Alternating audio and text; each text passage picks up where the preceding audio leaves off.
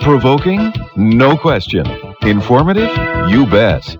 This is Talk of the Town on News Talk 1290 CJBK.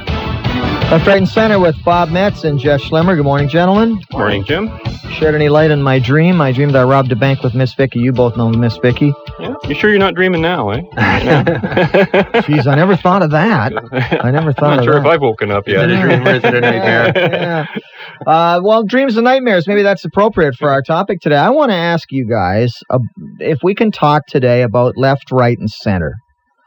Because it seems to me that even over the evolution of this program over the last few years, that those terms, which were never all that precise in the first place, really, and are notable more for their fluidity than their solidity, to get a bunch of idities in there together, that they seem to have changed even more over the last few years. We have a party in Ottawa that at one time would have been considered sort of a leftist party. I'm talking about the Liberals, that they were on the left, the Tories were on the right. Well, you just can't say that anymore because they're sort of, they're left when it suits them and right when it suits them.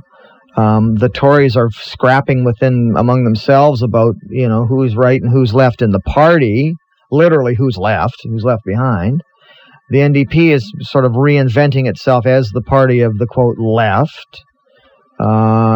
We've got, and if we look beyond this country, we see that the lines seem to be blurring between left and right.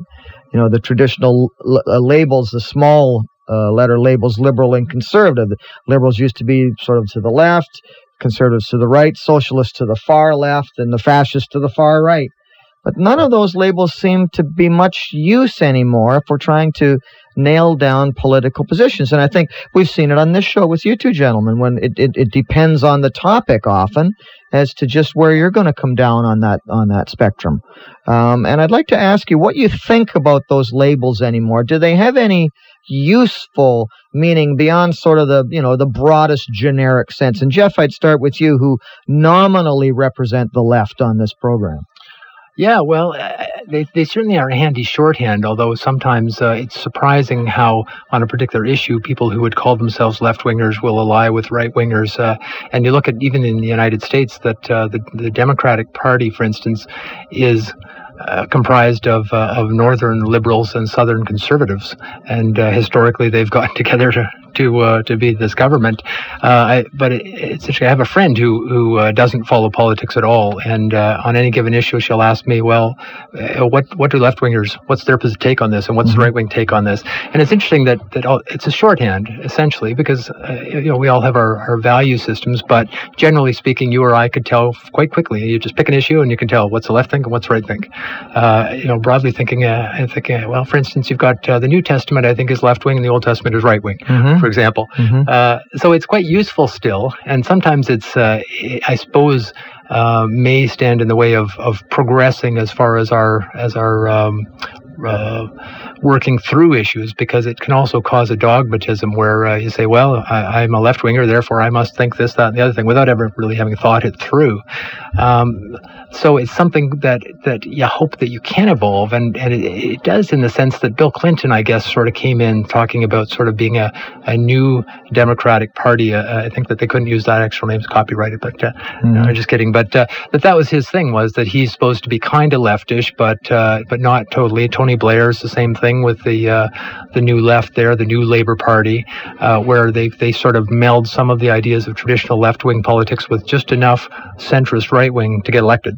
So it's still a useful debate to have. The other thing that I find interesting is why is a particular person left and why are they right, and why do we sometimes change throughout life? It's the line that they say, you have to have no heart to be a right-winger under 30, but you have to have no brain to be a left-winger over 30. It's interesting as to why our values change and what does inform them in the first place. Where do they come from? Bob, what do you make of this whole left-right dialogue these days? I used to think that the labels were getting blurred, but I realized that's almost been a purposeful thing that has been going on. Traditionally, we've always believed that, for example, extreme left-wing is communism, extreme right-wing is fascism. really the two things are one and the same. Mm-hmm. They're not on two opposite wings of anything. Mm-hmm. They're on two sides of the same coin. And that's why every socialist country, when it runs its course of socialism, it turns either completely communist or fascist. Mm-hmm. Because fascism is more efficient than communism. It's better to just control property that belongs to other people than to have to own it and control it, because then you have the responsibility of ownership. Mm-hmm. And why bother with that when you can just control people? That's what fascism is. Mm-hmm. Fascism is state control of private property, not in the sense of having rules of the marketplace, but in the sense of telling you what you can do, what your choices will be in life, what your economics will be. But the true right wing is capitalism, pure and simple.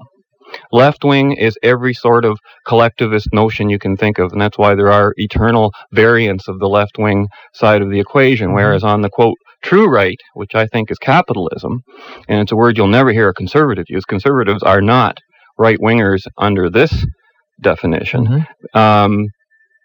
That you're talking about basically capitalism, freedom, market forces. You hear all the parties pay lip service to these things because they know those are the things that work, and that all the other isms besides capitalism depend on capitalism to redistribute the wealth that capitalism creates and that the principles of capitalism creates. So really what I think is the true right is capitalism, and the left can be anything from fascism to anarchy to totalitarianism of any sort in the extreme sense. So that's really, I think, the difference. The concept of new democratic versus the old democracy. Well, the new democracy is just majority rule without any controls on it, no limits on what you can vote on, that kind of thing. The old democracy was sort of, when you're in a constitutional monarchy or in a republic, there are limits on what you can vote for. You can't vote to have your neighbor put in jail because you don't like his ethnicity. You can't vote to put somebody away because you don't like their belief or something like this. But if we were truly democratic, we could. Because that's all it would mean today in terms of majority rule, although that's not the true meaning of democracy either. Yeah. Bob Metz and Jeff Schlemmer with us today on Left, Right, and Center, talking about left, right, and center. Well, let me ask both of you gentlemen then, the role of the center in all of this. In the context of this program, we use that to sort of as a mediating point, if you will, where I sometimes get to referee and sometimes get to wade into the discussions. But is there any meaning to people who are non-aligned to the left, or non-aligned rather, to the left and the right anymore? It seems that the elections, and perhaps they always were, but it seems more these days that elections are won by that great amorphous mass in the middle that can be swayed one way or the other, depending on how the wind's blowing that particular day. Bob, do you think that's anything new? No, I don't see the center as even being a position. It's a road between two positions. And it's like Ayn Rand always used to say, if you've determined that X is good, in her case she determined capitalism is good, and that Y is bad, and in her case she determined that socialism and collectivism was bad, if you mix the two, and to get a, quote, middle-of-the-road position or something, you're mixing bad with good. And so, therefore, the person who sits in the middle of the road is accepting bad premises along with the good ones, perhaps because he wants something for nothing, or because he doesn't want to pay for his medical care, or doesn't want to be responsible for his own children's education, or whatever, and he prefers the state to take care of those things, which would be options in a free society, by the way, but you can't coerce your neighbor into paying for you under a capitalist system. And that's why there's so much hatred against capitalism and against America in general. Anybody is seen as supporting capitalism because it demands individual responsibility. It demands, that you look after yourself. It doesn't prohibit anything in terms of what you want to do in terms of charity, helping people. But above all, it bans the use of force, the initiation of the use of force in human relationships. That's the key mark and the hallmark of capitalism. Whereas all the other isms rely upon the state being allowed to initiate force against the citizen for whatever reason. That might not be a hammer on the head, but something like a subtle thing like a tax designed to steer people this direction or that direction. But that's literally using coercion in the marketplace. And if there's one thing we've learned from our study of philosophy, morality, and politics, is that whenever you use coercion, things go wrong.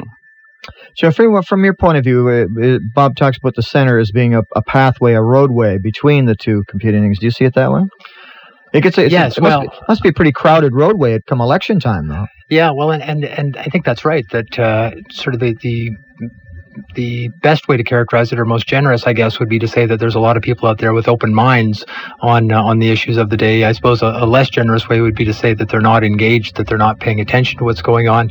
And I think that one of the consequences of that is that often issues play out not so much based on their own specific merits as to whether it's a good idea or a bad idea, but it's a question of which side is able to characterize their position the most in terms of the kind of virtues and values that they think the average person would hold. So if they can say, we're on the side of honest people on this issue, or we're on the side of hardworking taxpayers, or we're on the side of generous sort of liberal Democrats or whatever, that it's the characterization of the position more than the actual issue itself, which is going to influence how a person comes down on it. Because everybody likes to think of themselves as being a basically decent person. They're basically a reasonably smart person, and they want to be on the side that decent, smart people are on. So what it means then is that on either side, you're trying to spin your issue using language that you hope will be attractive to them. And I think fundamentally that left-right issues at root sort of boil down to, from the standpoint of the right, the best virtue for an individual is to be self-sufficient. And that is to say, I'm looking after myself. I don't need any help from anybody. And if you can achieve that, then I say that's the best thing you can do for your society, is not to be a drain on them. And on the right, again, that's one of the reasons that we praise people who are successful, who become millionaires and so on. From the left, I think that they see a greater virtue in generosity. And it's, okay, you're looking after yourself, that's fine, but what are you doing for other people? And they take it down that road. And that's why they don't like millionaires if they're not donating a lot of money. And again, I don't know why it is that some people say, are we born left and right? What is it in our wiring that causes us to go one way or the other? Because they both are virtuous, they're both good things to be.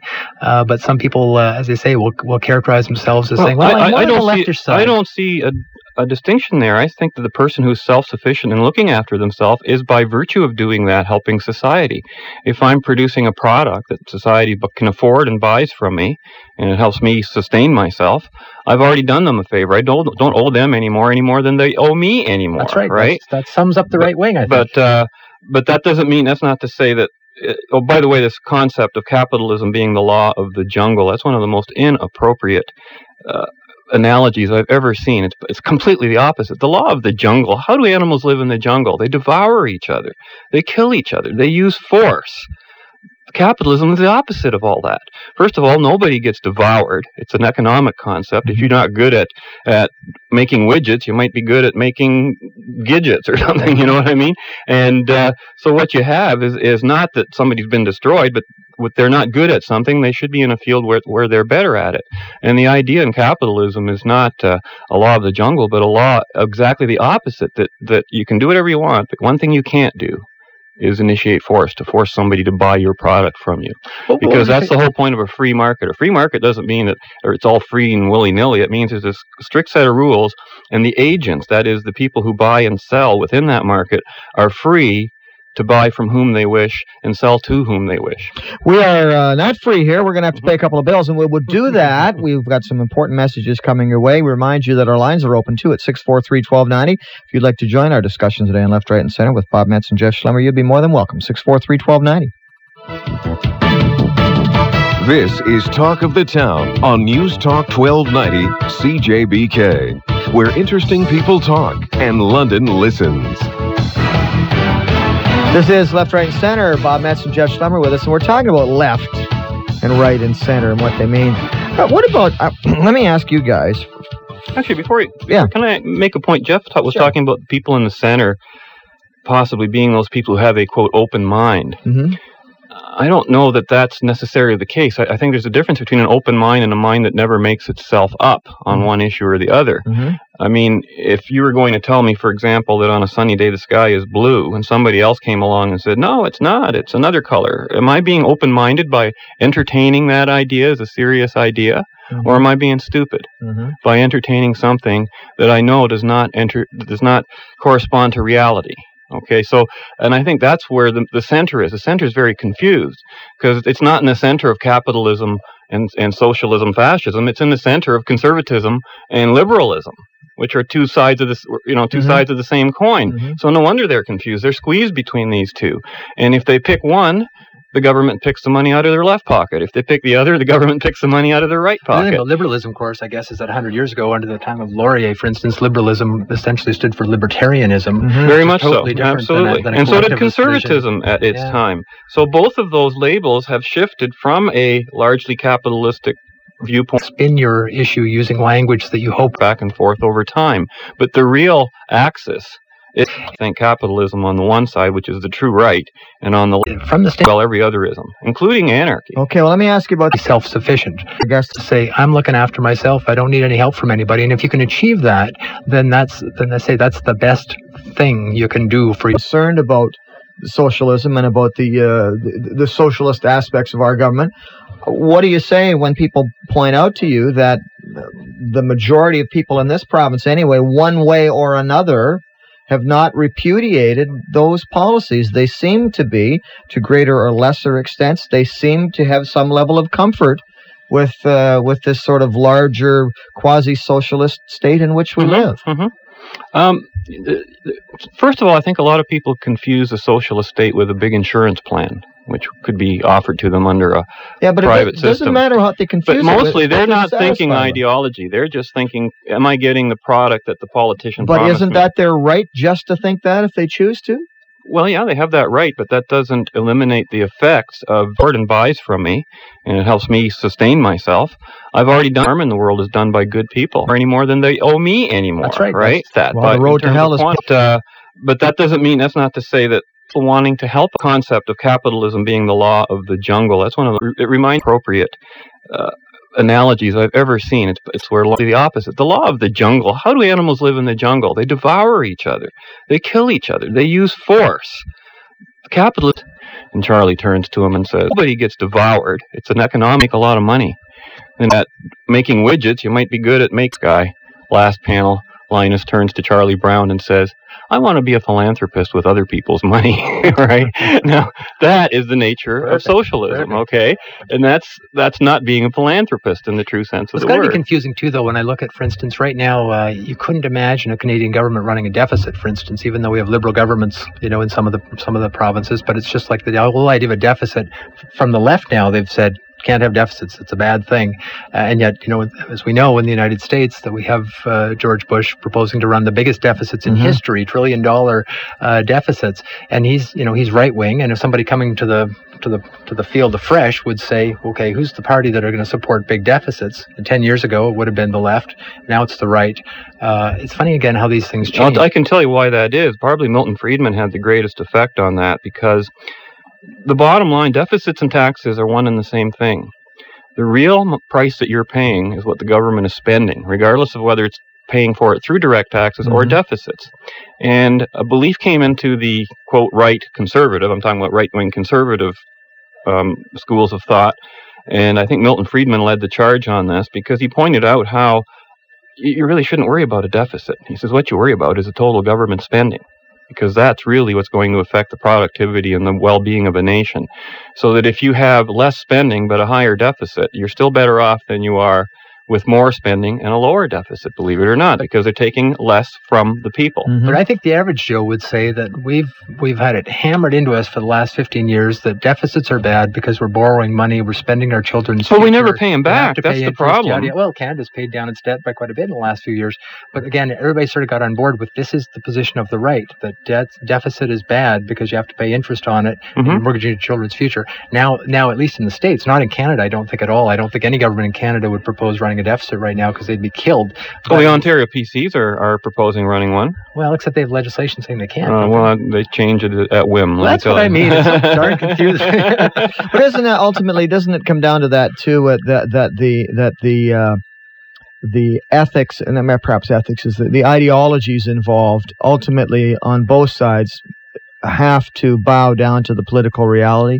If you want to try to exercise your ideology, you have to get elected.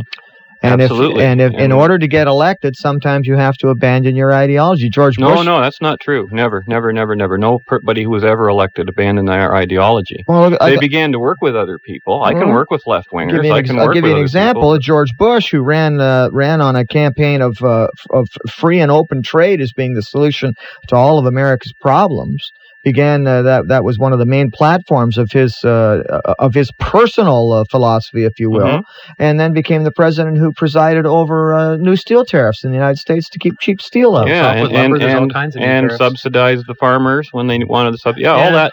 Those political things he is subject to. That doesn't mean he believes in it, just because he's representing his party and doing what the party says in terms of policy. The point I was trying to make, though, is nor does it mean that he will stop agitating or putting forth his point of view to persuade people. He never stopped persuading. But he's doing the opposite, though, of what he believed. For whatever reason, whether he's doing it pragmatically or whether he's now been persuaded that he was wrong, and that's possible too. Like, he's learned a lot. Don't forget, Bill Clinton was one of the big free traders, even though he was, quote, left wing, right? That was one of the policies that kept him in power and kept him popular. Oh, sure. Well, that's another thing. But the States and Canada, of course, is in the States, nobody is a left winger. The left wingers are called liberals. That's as far as you go on that spectrum. And even being called a liberal is pretty iffy sometimes. Well, consider the word progressive conservative. It's a contradiction in terms. Conservative means like no change. Progressive means change, right? So we're the no change party, right? Like, and that's why the party's imploding. It has no identity. They've got a mixture of capitalists and socialists in that party, and that's what the true split is.